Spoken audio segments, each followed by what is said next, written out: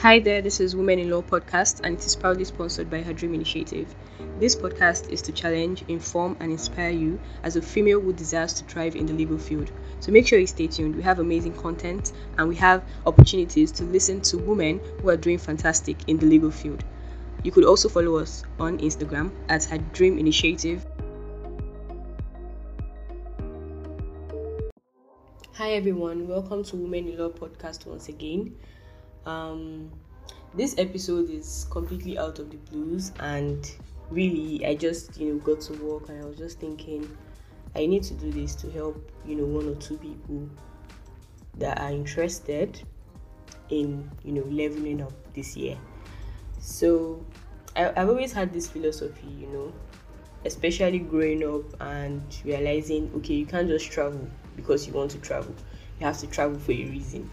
So right from when I was a child, if you see anyone traveling out in my family, it's probably because we're traveling for you know an excursion. It was academic related, and this becomes tough when you are way older, you're in your undergrad, and you're thinking, okay, how do I you know especially if you don't have the funding, how do I present this to my parents and say, oh, I just want to travel to somewhere in Europe and just have fun? You can't do that because it's a lot of money for fun. So yeah, I just decided to share one or two things people really don't know, but there's something called summer school, or I would say winter school, depends on whichever season you're interested in traveling. So we have summer schools from June to September, and we have winter schools January, February, March, around that time. So if you are listening to this right now, I'm talking about today is January. So if you're listening to this right now, you are probably um you know only eligible to apply for the summer schools. And so we have summer schools where you could travel fully funded by whatever institution is offering the course. Now, the search for this thing is quite hard, and honestly, how I discovered it, I have no idea. It just happened in 2019 when I saw this summer school in Germany for law, because obviously that's like the major thing I'm interested in. And once I saw this, I was like, oh my god, and I applied and I got it, and I was able to travel. So the same thing would have happened in 2020, but COVID, and 2021 I had school.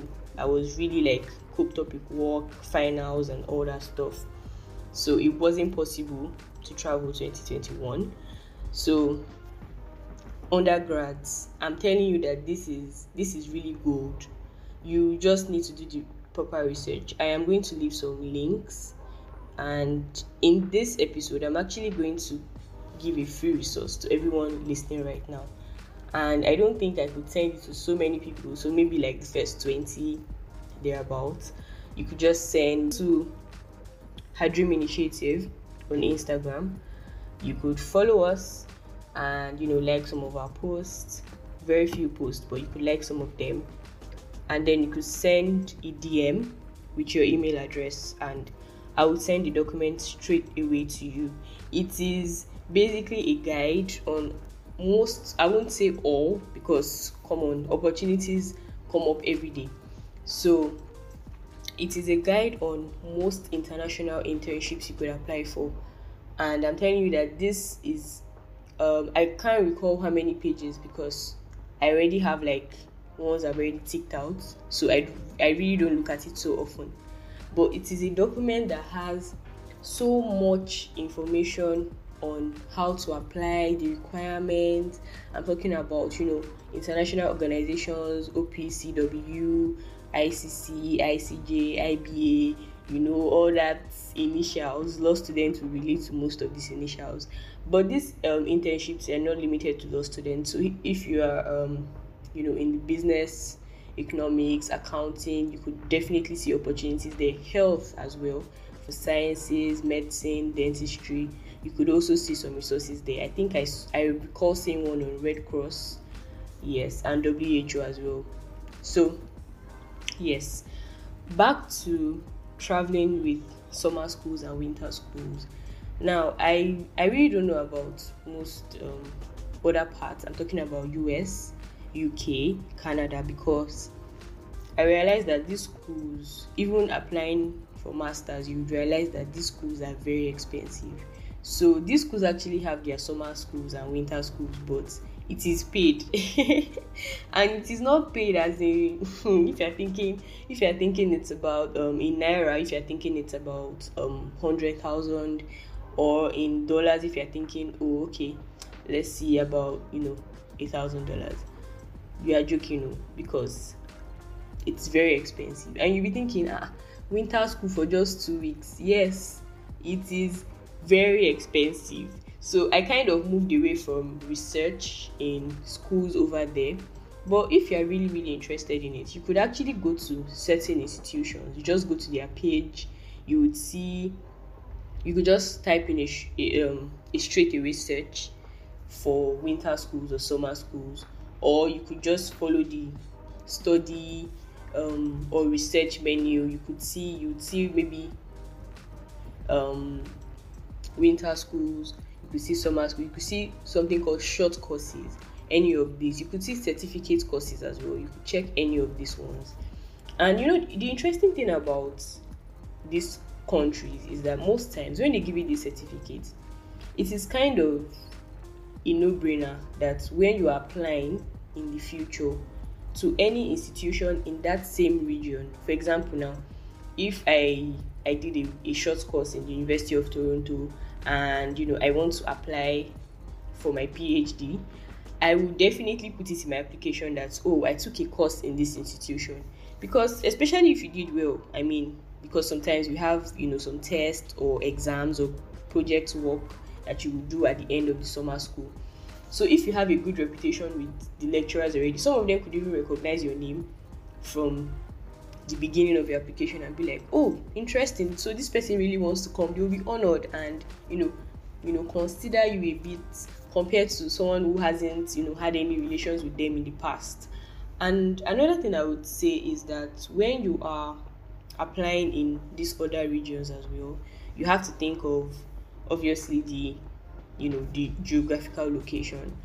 Now, in 2019, I traveled to a town called Trier, which is like a very small town in Germany. And one thing I really loved about that place was how strategic it was. I'll talk about that, like the EU generally. The EU is underrated. So back to what I was saying, if you are you have to be careful of geographical location and make sure that it is somewhere that is very very good for you to explore other things, other opportunities. So it could be a small town that there are no there's no courts. Oh, I'm talking about as a law student. Maybe if you're a medical student, the major hospitals that you see on the news, you don't see them around that place. There's really no access into the main towns. It's better not to go to places like that, because you would actually find out that traveling out of that region into another one, maybe for, like, if you want to take a trip and see other things, you find out that it would take a lot from your money. So if you're trying to save costs, just make sure that you are going to a place that you don't need to spend so much exploring.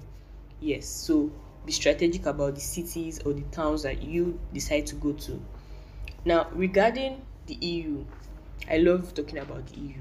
I don't know why. The EU is a very complicated place, and okay, I would say this straight away, that if you are applying for visa as a Nigerian into the EU, it kind of gives you access into a lot of countries. I mean, while in Germany, I traveled to about 2 other countries, and that was because I had the visa.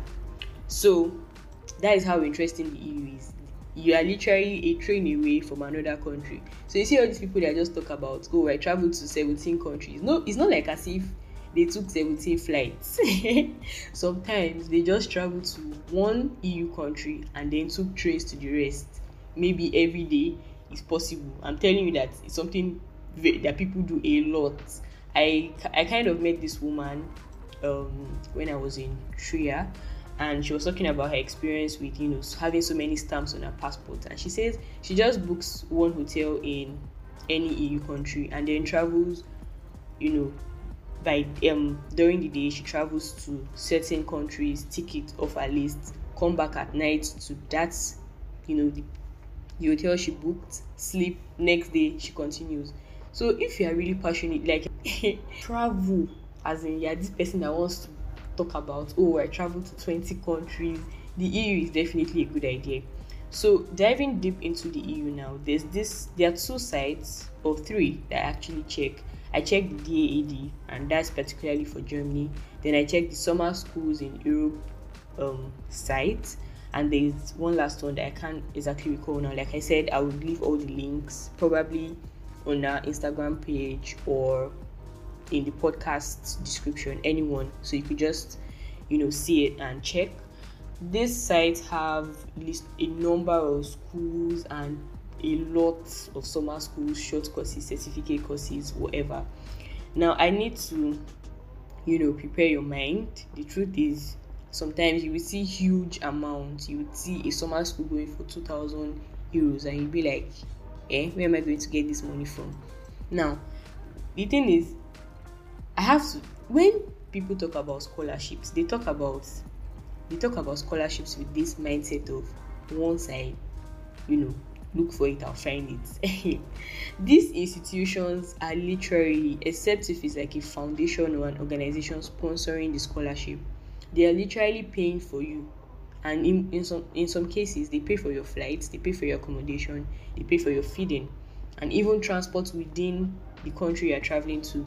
So it's going to be hard, definitely. They don't just want to give you the money cheaply like that. So you have to go to these schools. Apart from these sites I'm leaving, you have to go to the schools, organizing these courses. Like, you need to actually go into the website of the school and then check. Sometimes you check and you see, oh, there's a partial scholarship, there's a full scholarship. They will specify what their scholarship is about. But I just want to encourage everyone listening right now that even if you find a school a course you're really interested in, and you really want to go, and you don't mind spending some amount of money, I would advise you to still send a message to them, asking them straight up, is there a scholarship available for this course? Because I would really love to take it. Sometimes they really do not have it in mind to give out scholarships, but when they see passionate messages from people, they'll be like, oh, this person really wants this course, and they could consider. So you see some emails like, we actually don't have any scholarship, but you could apply using blah blah blah blah blah blah, and then you are in. Now let me also say this, not every school would give you scholarship. I mean, some just want the money, they really do not want to see you there. So some will tell you straight up that, oh, no scholarship, so if you don't have the money, we're sorry, but that's literally the end. And one last thing I would say about opportunities generally is, when you're searching for opportunities, for example, I remember telling a friend about Coursera, how that if you want to take a course, a short course, online course on Coursera, that you can actually get the course for free, even if you see a price tag attached to the course. And person was like, wow, I didn't know this. Well, the truth is, I've always been someone who I spend time a lot on the internet. So when I see a course, I see a huge amount of money. These people are human beings. They can tell that not everyone will be able to afford this course. So it just seemed, unrealistic that there won't be any scholarship available for the course I wanted to take was on international human rights. So what I did was, I just kept scrolling down, reading about the course, reading about the instructors, and then I just saw in a very small print, I just saw, to apply for financial aid, fill this essay. I said, essay. Within like 20 minutes, I had, written something down. I went through it, I reviewed it, and I sent it. And I think in about 10 days, I got a response from them that I could take the course for free. So don't just look at courses, things you want to do. If if the thing about passion is, if you're really passionate about something, I always believe that there is really a way to explore your passion. There's nothing like, oh, there's something I want to do, but I don't know how I could learn more about it. The world has evolved beyond what we can imagine and what we can tell. While I support, paying for certain things, like I see people pay for, short courses, summer schools. I mean, it's fine if you have the money, to be honest, go for it. But if you are, you know, kind of considering, oh, how do I budget this? How will this fit into my budget? Then you just have to keep researching. That's the thing. Researchers at the end of the day win. So you have to be the internet person, you have to be the inquisitive person who goes beyond, the regular Google search. And if you want to search for things like this and you search on Google, check page 1 and close it and say, oh, there's nothing, then trust me, you really need to do more. You need to reach maybe page 10 of the Google search to know, oh, okay, maybe this thing doesn't exist. But at the end of the day, opportunities are out there. You really, really, really do need to research. And so, yes, I already said I'll be sending a document to the first 20 listeners who follow us on our Dream Initiative and send a DM. Also, I'll be dropping the links for the summer schools. Now, please, I would really, really say, like, I've been stopping and saying, now, please, I have to beg us. If you are traveling for a summer school, after listening to this and, it works out, please send me pictures. And it will be lovely to see pictures and, just know that, oh, okay, so some people actually applied this and it worked. So you could, I'm not really certain, you could ask me questions on any summer school you're applying for or anything you see that you want to do or travel or whatever. But I think you could send a DM to her Dream Initiative and we'll take it up from there if you really have burning questions and you are serious about it. Please, nobody should come and ask me questions and not travel at the end.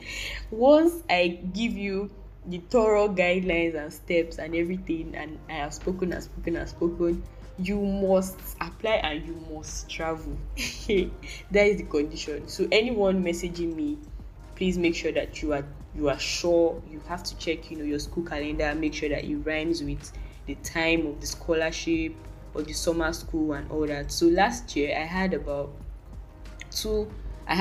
winter course I took, and then a summer course I took.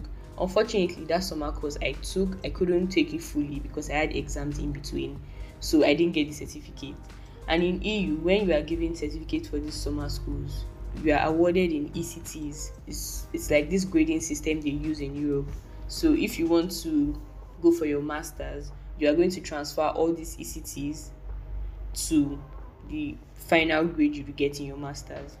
So if you are applying for masters in the EU, I need to add, then those ECTs will definitely be transferred. So short courses, really, it's a win-win in my opinion, because most of these institutions, take you out for excursions, they make you explore places, see new things, and you also learn. I mean, this is gold.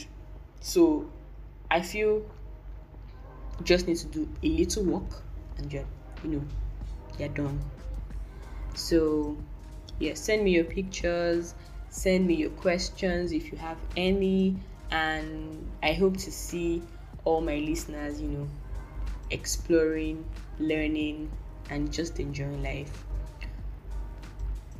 Our next episode, we'll be having another interview with a seasoned, I need to add the word seasoned, a seasoned female in law. And I have to tell you, if you learned a lot from the last episode, then you would know that. Stay tuned, and I'll see you in the next episode. Thank you.